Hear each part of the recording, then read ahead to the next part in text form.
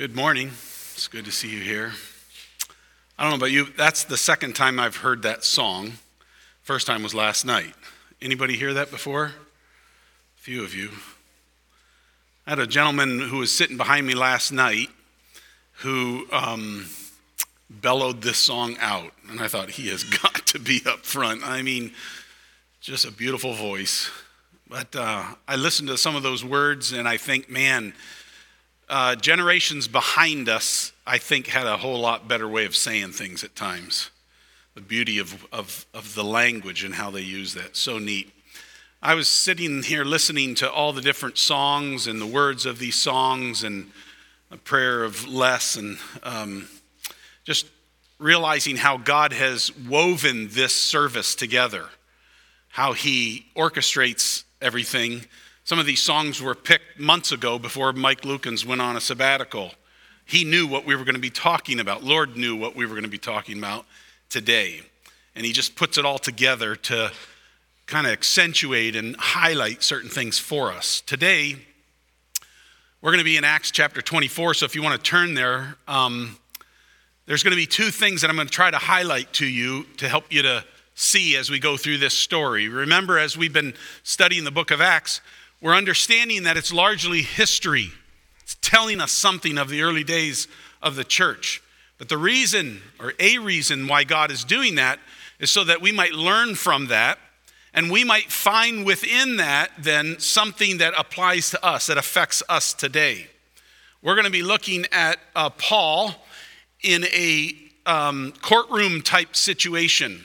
This could fit into Law and Order or some of these series that are on TV. This is one of those things that could easily fit into a context like that. It's the story of Paul and what's going on with him, and we're going to see some things about God, and two of those things that we're going to see. One is that God is in control. We've already been seeing that in the last number of chapters, but that's going to really be repeated here today. The second thing that we're going to see is that Paul points to the resurrection, and there's a motivating factor or an impact that happens on our lives as we consider all of that. So hopefully we'll do justice to that too. But I have here in my hand, if you were here with us last week, Mark just introduced this a bit to you. Just a little tool that you can take and you can begin to think about what God's been doing in your life and write some of those things down, because it's not just Paul's story that we're talking about here, but God's repeating that in yours as well. And there's things about it, hopefully, that, again, as we look at, you'll be able to identify with and say, Lord, that's what you're doing in my life too. Or that's what I want to trust you for anyways, and believe him in this. So I'll turn here. I missed this last... In chapter 9, verse 15 of Acts, you'll recall this here. This was after when Paul was blind, remember, coming up on the road to Damascus, and the Lord says to Ananias, I want you to go talk to him. I want you to lay hands on him so he can receive his sight. And he says, you sure about this, Lord? You remember this? We were talking about this before. Yes. And the Lord said to him, go, for he is a chosen vessel of mine to bear my name before Gentiles, kings, and the children of Israel.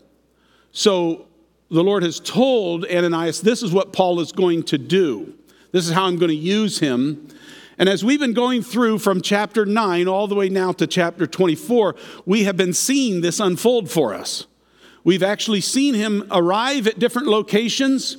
And by practice, he would go to the synagogue, which is where the Jews gathered, and he would begin to share Christ with them from the Old Testament, talking about how it pointed to him, and then saying, well, here he is. This is the one. Put your trust in him.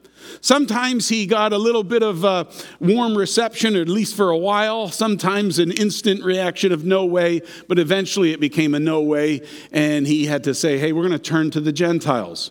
So as we've gone through this story, we've seen two parts of the third.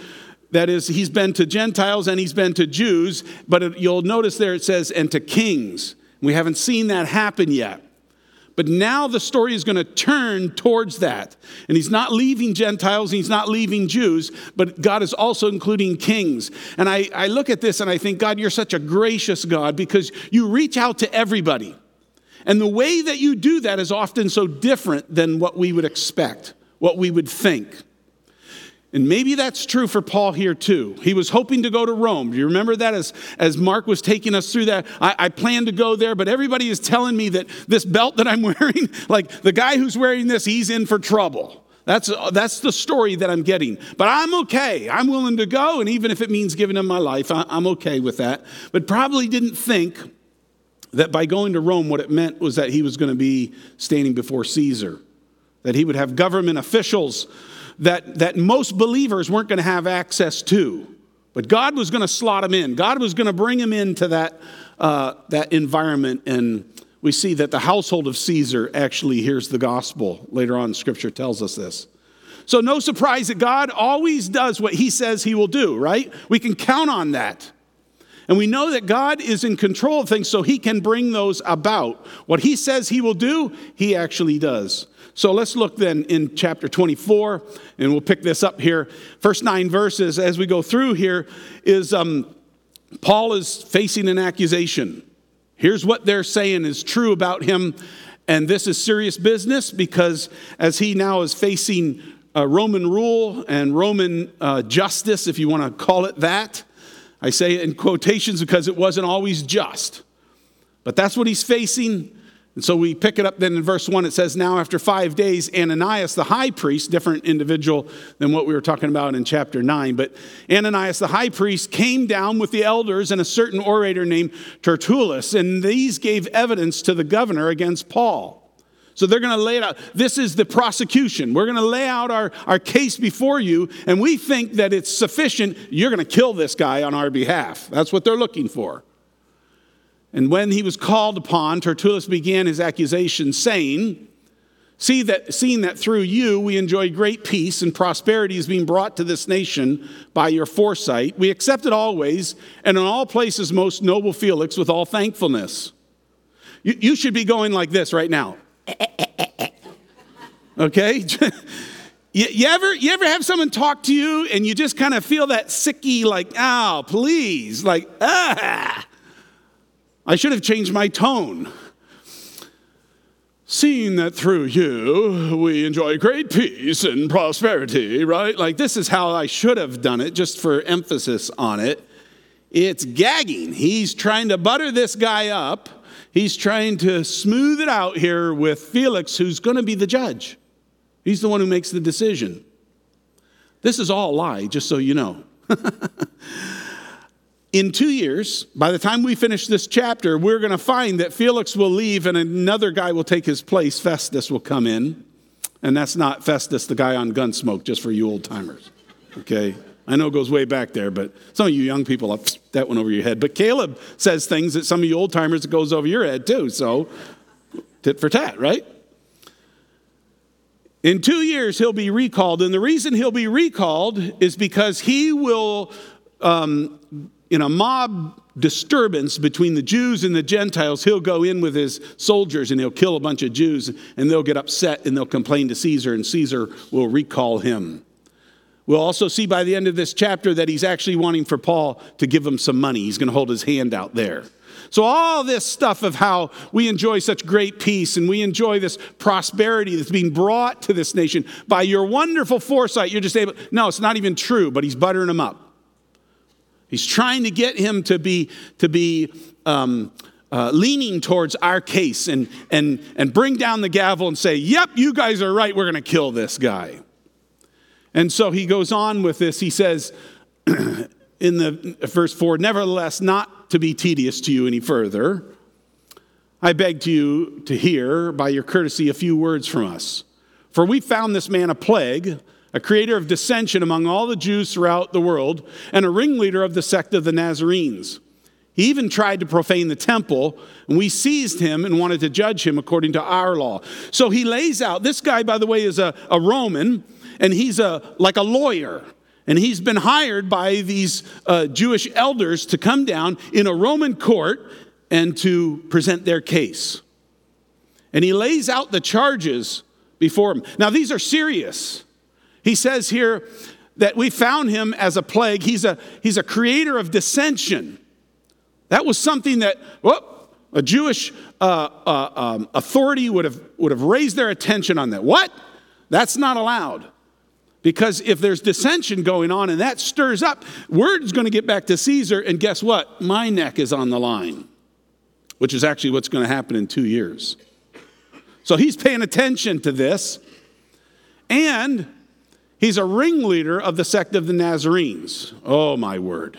Besides that, we've caught him in the temple profaning it, and we wanted to judge him according to our law, which really, that's just a nice way of saying we want to kill him. So now it's your turn.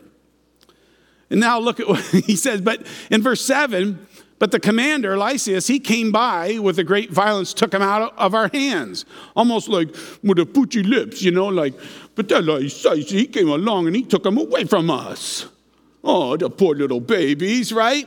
It's not even true. We've already read how this commotion occurs, and Lysias comes down and takes him and then allows Paul to give testimony to them, right? We've already heard of how they're having to lift him up to carry him through because the crowd wants to kill him. And they're describing it as like, oh, we were just going to deal with him according to our law, but the meanie came over there and took him away from us. Now, if you recall, letters already been sent by Lysias. So Felix should already know from his vantage point what happened. He's able to look between those and say, this is what my guy's saying, and you guys are telling me what? And so he says, he took him out of our hands. He commanded his accusers to come to you, and by examining him yourself, you may ascertain all these things of which we accuse him.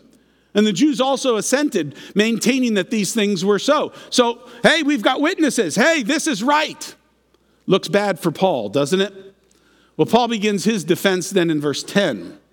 Paul, after the governor had nodded to him to speak, answered, insomuch as I know that you have been for many years a judge of this nation, I do the more cheerfully answer for myself. At this point in time, Felix had been there for about 7 years, roughly. He understood. He had been a part of that community and had governed in that area and understood some of their culture. He actually is married to a Jewish woman. So he has some understanding. So Paul recognizes this and speaks towards that. But he says, because you may ascertain this, no more than 12 days since I went up to Jerusalem to worship. And they neither found me in the temple disputing with anyone, nor inciting the crowd, either in the synagogues or in the city. Nor can they prove the things which they now accuse me. So Paul cuts right to the matter. Oh, this is what they're saying I'm doing? Let me tell you, it's not true. It's not true in the synagogue. It's not true in the city. This wasn't happening. This is how they found me. And he lays that argument out for Felix. But he says then in verse 14, but this I do confess to you. So I'm not guilty over here. Serious charges again. Could cost him his life. He's saying it's not true, guys. This is what was happening. But now Paul takes a step forward in the gospel. He could have easily just stopped right there and said, it's not true. They don't have any way of proving that. We're going to get into this a little bit more later on here, but he's going to accuse them further of how they're handling this. He could have just stopped right there. But he recognizes that God's in control. That his story, is that upside down? That his story is one that's going to speak of the Lord. So he's looking for the opportunity. I love this. I don't know about you, but there's many times when I have been engaged with a person, I've left them, and then I've gone, oh, man, I should have talked to them about the Lord. I should have said this, or I should have said that. Why? Because my mind is not on that. It's not thinking of that. It's thinking of my circumstance. But as we see this happening with Paul, we can gain great confidence that God is going to be at work in our lives. And maybe there's a number of times when we fail to do that, but those begin to build up to the point where we start thinking about this. And then God puts us into a situation and then says, child of mine, say it. Speak up. Tell them about what I've been doing in your life. And use what I've been doing in your life to lead them to what my word says about me and lay it out before them and trust me to be at work. We're going to see all of that happen here. Watch, right? So he says, but this I confess to you, that according to the way which they call a sect, so I worship the God of my fathers, believing all things which are written in the law and in the prophets. Now, Felix should have had some understanding of this, even if it was just from his wife. Some level of, okay, I know what you're talking about. We're going to find him come back multiple times to gain more on this, though. But Paul lays this out. And then he says in verse 15, I have hope in God, which they themselves also accept, that there will be a resurrection of the dead, both of the just and the unjust. And this being so, I myself always strive to have a conscience without offense toward God and men. If you remember, earlier on, when Paul was brought into the council to these very elders and to this very Ananias, he actually said something similar to this. I have a clear conscience before God. Do you remember this? And Ananias said, strike that guy in the mouth. And he said, how dare you accuse me? You're sitting in judgment of me. How dare you accuse me of something and then cause me to be stricken, which is against the law?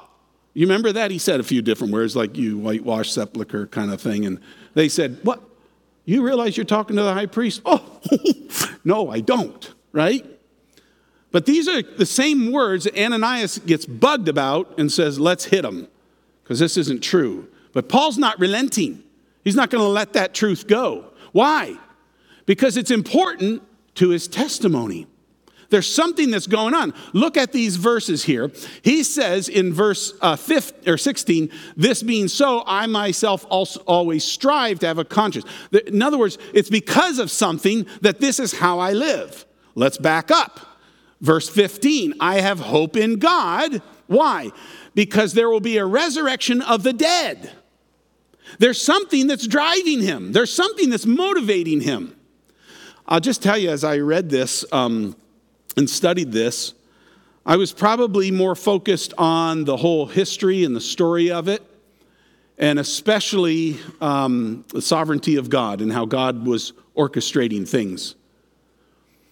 And I finished all my notes and I was ready to go, and it was like, hey, let's all get together. I'm ready, you're ready, let's all get together. And then it just began to bug my mind, this concept of the resurrection. I couldn't let it go. So I went back and I began to study a little bit more of that. Do you know that this word is not found in the Old Testament? If you look it up, if you do a little word search, and I would encourage you to do this, if you look it up, you won't find it in the Old Testament. Oh, you'll find allusions to it. Do you remember in the Gospels, here's an example of that. In the Gospels, the Sadducees asked the Lord, hey, there's this guy and he was married and then he died and then his wife became the wife of his brother and now the brother, and there's 7 of them. Do you remember that story? Whose wife is she going to be in the resurrection? Now, the Sadducees, if you recall, didn't believe in a resurrection. So they're asking him something that they don't actually believe in. It's kind of like, yeah, well, we're going to trick you. We'll get you, buddy. Like, tell us here. Figure this one out. And the Lord is so gracious, but so wise. He says, you guys, you're wrong. You err because you don't know the scriptures. Don't you know that in scripture it says that he is the God of Abraham and of Isaac and of Jacob? He is the God of the living, not of the dead, is what he says to him. You should have caught that, in other words. Like, Abraham is not dead. Oh, his body's in the grave, but he's not gone. He's not disappeared. Right? He's waiting for the Lord. Isaac, Jacob, I'm the God of the living, not of the dead. And so he says, you guys got the scriptures wrong. You don't even understand. So there's an allusion to the resurrection, right? But when we get to the New Testament, then we find multiple places. In 1 Corinthians chapter 15, if you start out there, it gives us the gospel in the first few verses. And then it starts talking about the resurrection. Are you familiar with this chapter? If not, again, afterwards, just go read it. It's just reeking of the resurrection. Can you say that when you say the resurrection too? Reeking of it. It's oozing, right? It's just coming out, just pouring out. Just read it. You'll see it. Oh, my word. And Paul is there telling these believers, these Corinthian believers, listen, guys, if Christ has not raised from the dead, we're the most miserable people. If this is not true, What in the world are we doing? How in the world would we live if this were not true? It would just be eat, drink, and be merry because tomorrow we die. That's just how that goes. Why would it matter what your story is if we all are just going to the grave and that's just the way that it is? And he lays out his argument for the resurrection and how it ought to impact our lives. And he says in verse 58, be ye therefore, like in light of that, be steadfast, immovable, always abounding in the work of the Lord, knowing that your labor is not in vain. He motivates.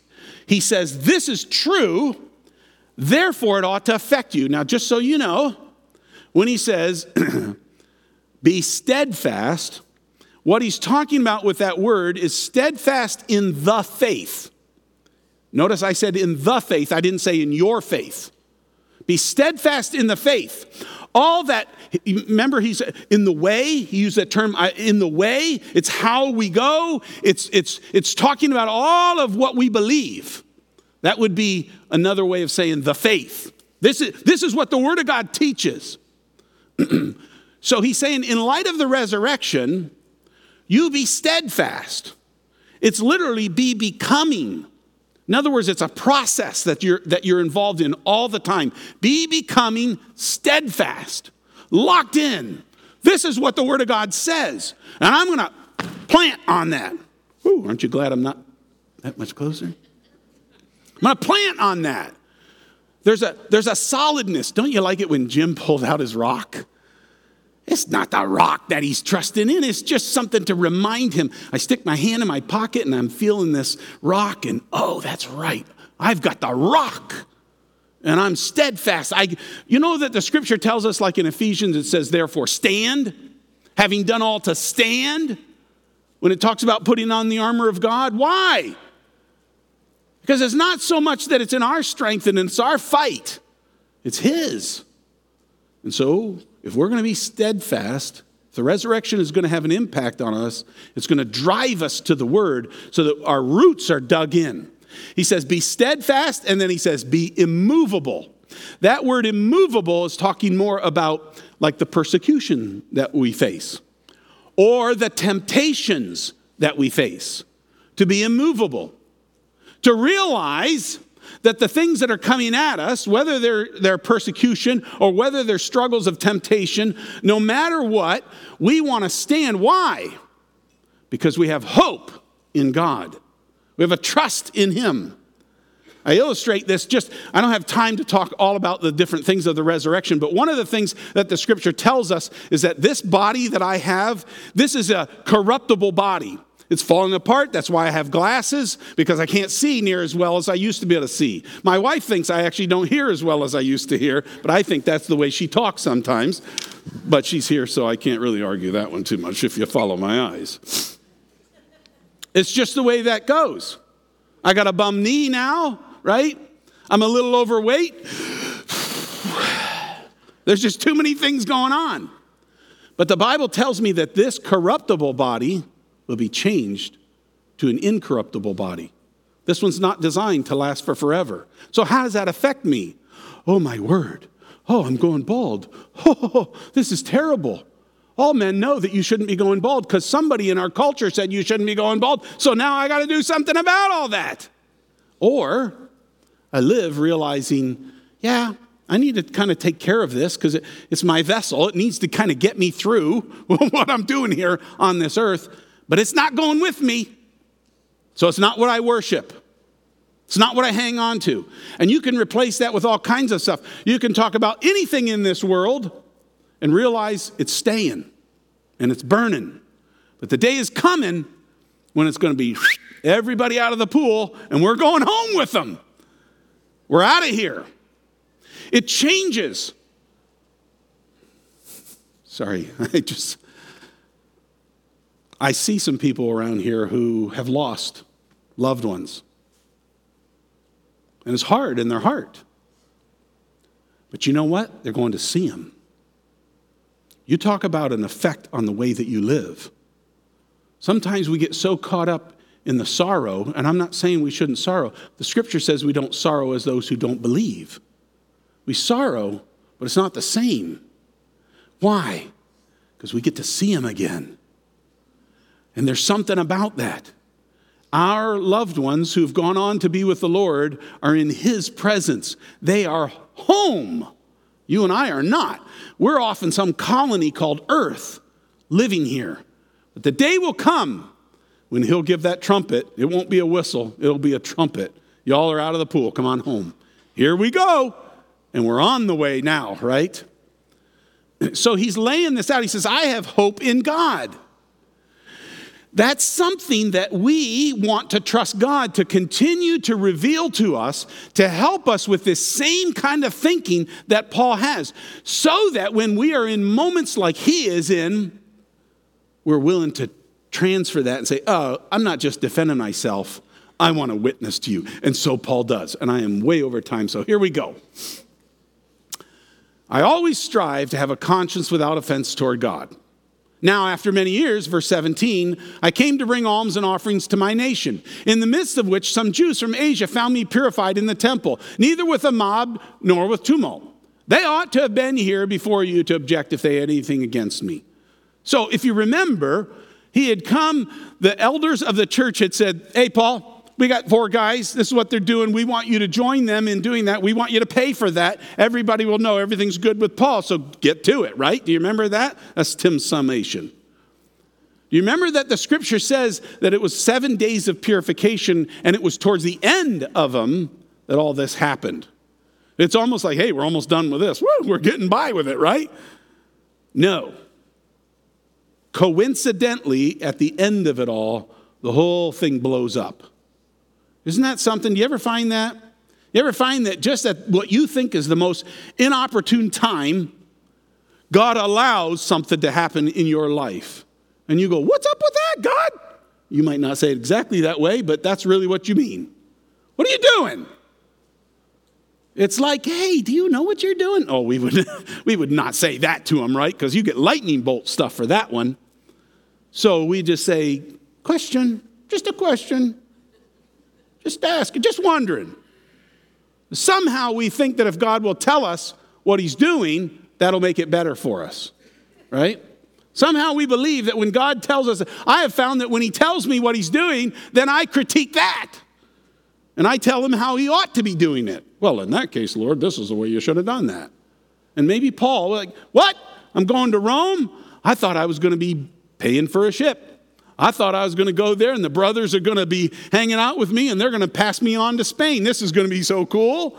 No, Paul. You're going on my dime, my way. Here we go, right?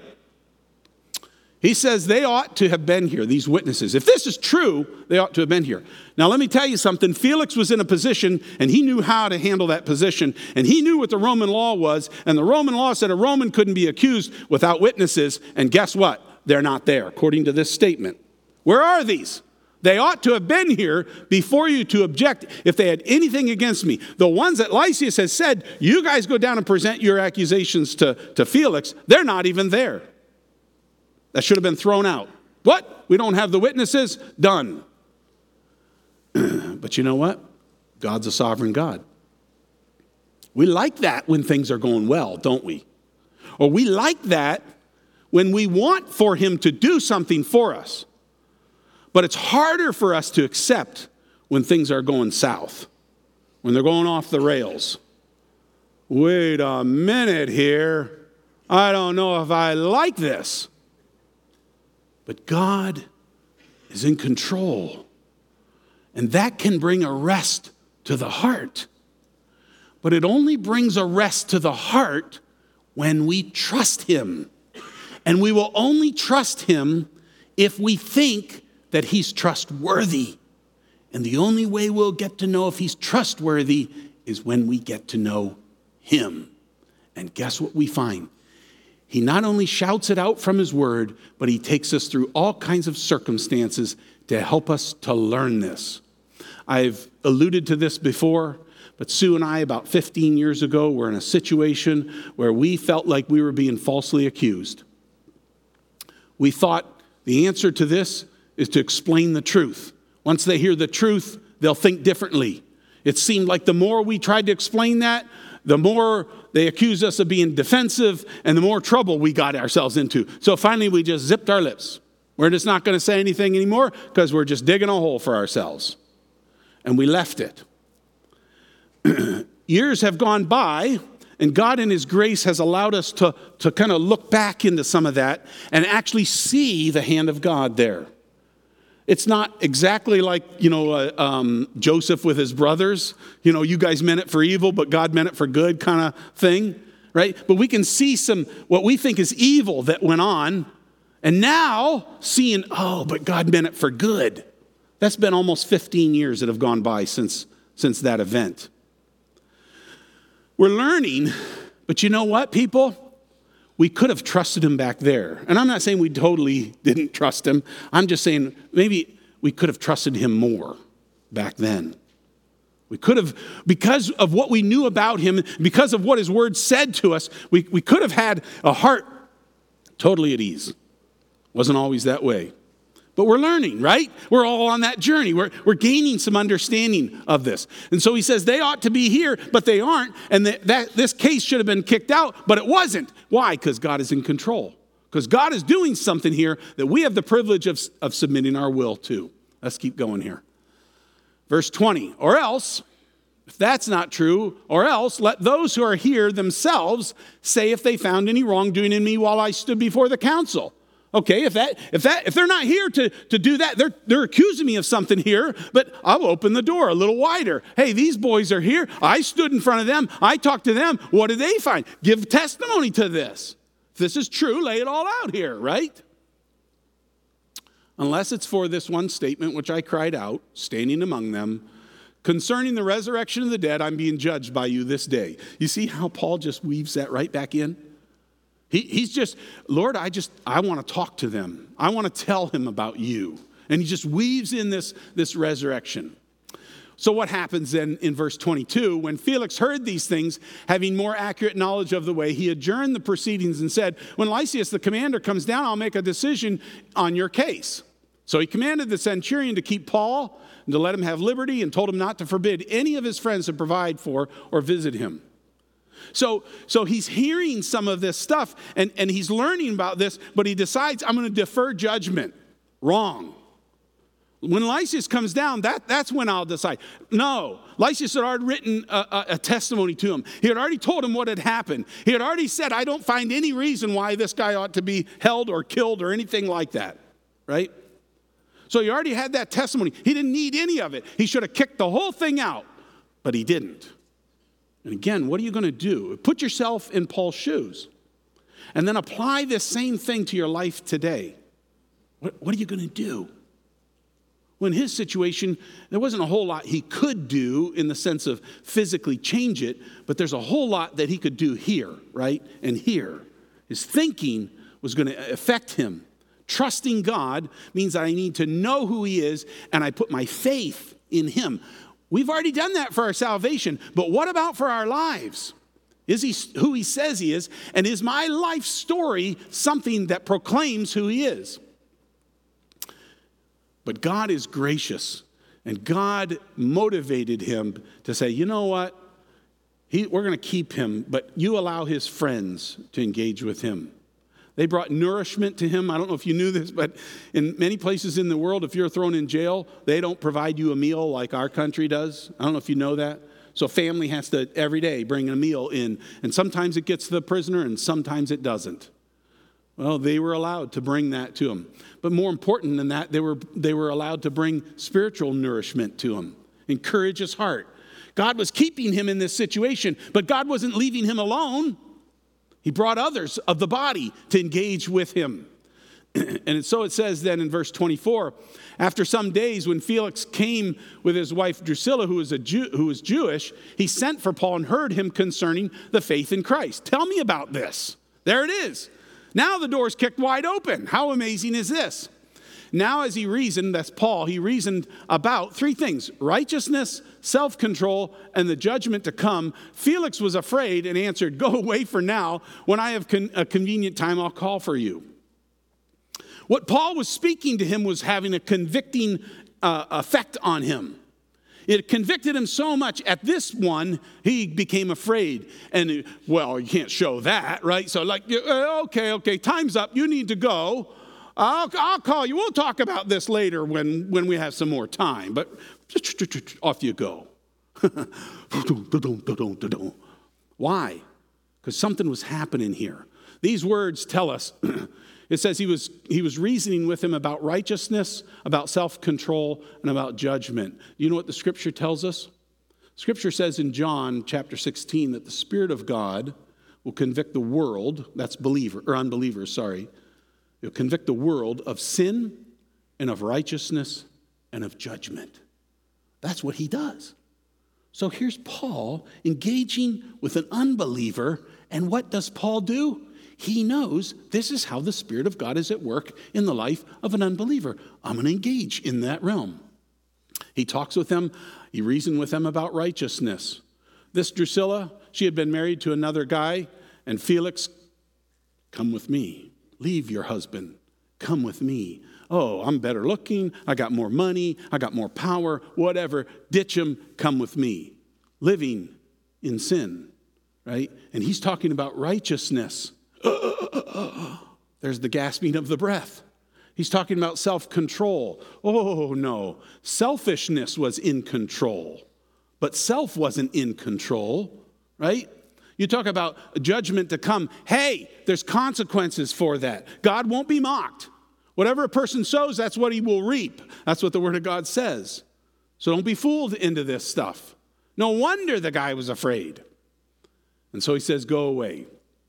It tells us in verse 26, meanwhile, he also hoped that money would be given to him by Paul. What? You came down to Jerusalem to bring these gifts to them? You must have money. What about Greece and some of me? Hey, gimme, right? A perversion of justice. Oh, our world right now is all into injustice and social justice and rising up against it all. And we live in this you got to have your own back because no one else will. And I challenge you, where does the Word of God talk about that? What I find is that the Word of God talks about God having our backs, about Him being in control. And even when the circumstances of life don't appear to be so, we don't have to walk by appearance. We get to walk by faith and not by sight and trust Him. Lord, I don't know why I got passed over in that job promotion. Lord, I don't know why I'm sick all the time. Lord, I don't know why you took my loved one. Lord, I don't know why, but I'll trust you. You're worth that because you're trustworthy is what you are. And so it says, therefore he sent for him more often and conversed with him. Paul had opportunity together with him. But after 2 years, Porcius Festus succeeded Felix, and Felix wanted to do the Jews a favor. He left Paul bound. Why? Why did he want to do a favor? Because he was being recalled because the Jews had complained to Caesar about him, and he's in trouble. And so he's thinking, hey, if I do this, and those boys will be a little bit happier with me, and maybe they'll put in a good word for me, and I won't get my neck wrung. This pure, simple selfishness is all it is. But it's because of selfishness on the part of the one who's making the decision that God's will is actually being brought about. Isn't that hard to accept? Isn't that hard for us to think about? That it's degradation, it's sin, it's things that go bad that God sometimes uses. Do you realize, in some sense, Paul is in the predicament that he's in because the church elders told him what to do. Good, godly wisdom and decision-making doesn't always mean things turn out good. God has his way, and God knows. And maybe Paul was sitting there going, what? 2 years have gone by? What a waste of my life. Oh, but it's not. It's not been a waste because it has an impact on us. It's not been a waste because historically we believe that Luke was gathering a lot of his material during these 2 years. Things were happening. But whether we can see it or not, we know the one who has it all in his hand. And we get the privilege, people, we get the privilege of trusting him for these things, right? So we want to keep encouraging each other. We want to be looking into the Word, and we want to be reminded, God, what have you been doing in my life? What is it in my life that speaks about you that I could share with somebody else that they might come to know you? And they might react just like Felix. Go away, right? Or they might respond to that. This guy kept coming back for more. We have no clue what happened to him as far as the gospel is concerned. You might see him someday on the park benches of heaven. There's probably a pretty good chance that you won't, though, because there's people who reject. Because God's sovereignty is not such that he forces them to trust him, but he invites them, and he wants to use you to do that very thing in their life. Let's pray. Father, oh, wow, what a packed chapter this is. And the picture that you paint is vivid for us. It's like we're sitting in the jury box and we're listening to the testimony. But Father, sifting through all of that, what comes out is a mighty hand that you have. I know a little bit about my own frailties, and I think that these guys have the same kind of things that I do, Lord, and we have a hard time learning things, don't we? Seems like we kind of get a taste of it, but then we forget real quick. And we're just so thankful that you keep reminding us, children, I'm in control. I'm in control. Trust me, rest. That there's a heart, that we would be steadfast, immovable, that we would always be abounding in the work of the Lord, knowing that our labor is not in vain. It's not foolishness that we're doing here with our lives. You're worth trusting. So I pray that you'll keep convincing us of this, and that we would be filling out this paper of our story, that we would see your hand in filling that out, and we would have the great thrill of sharing that with other people. I pray all this in Jesus' name. Amen.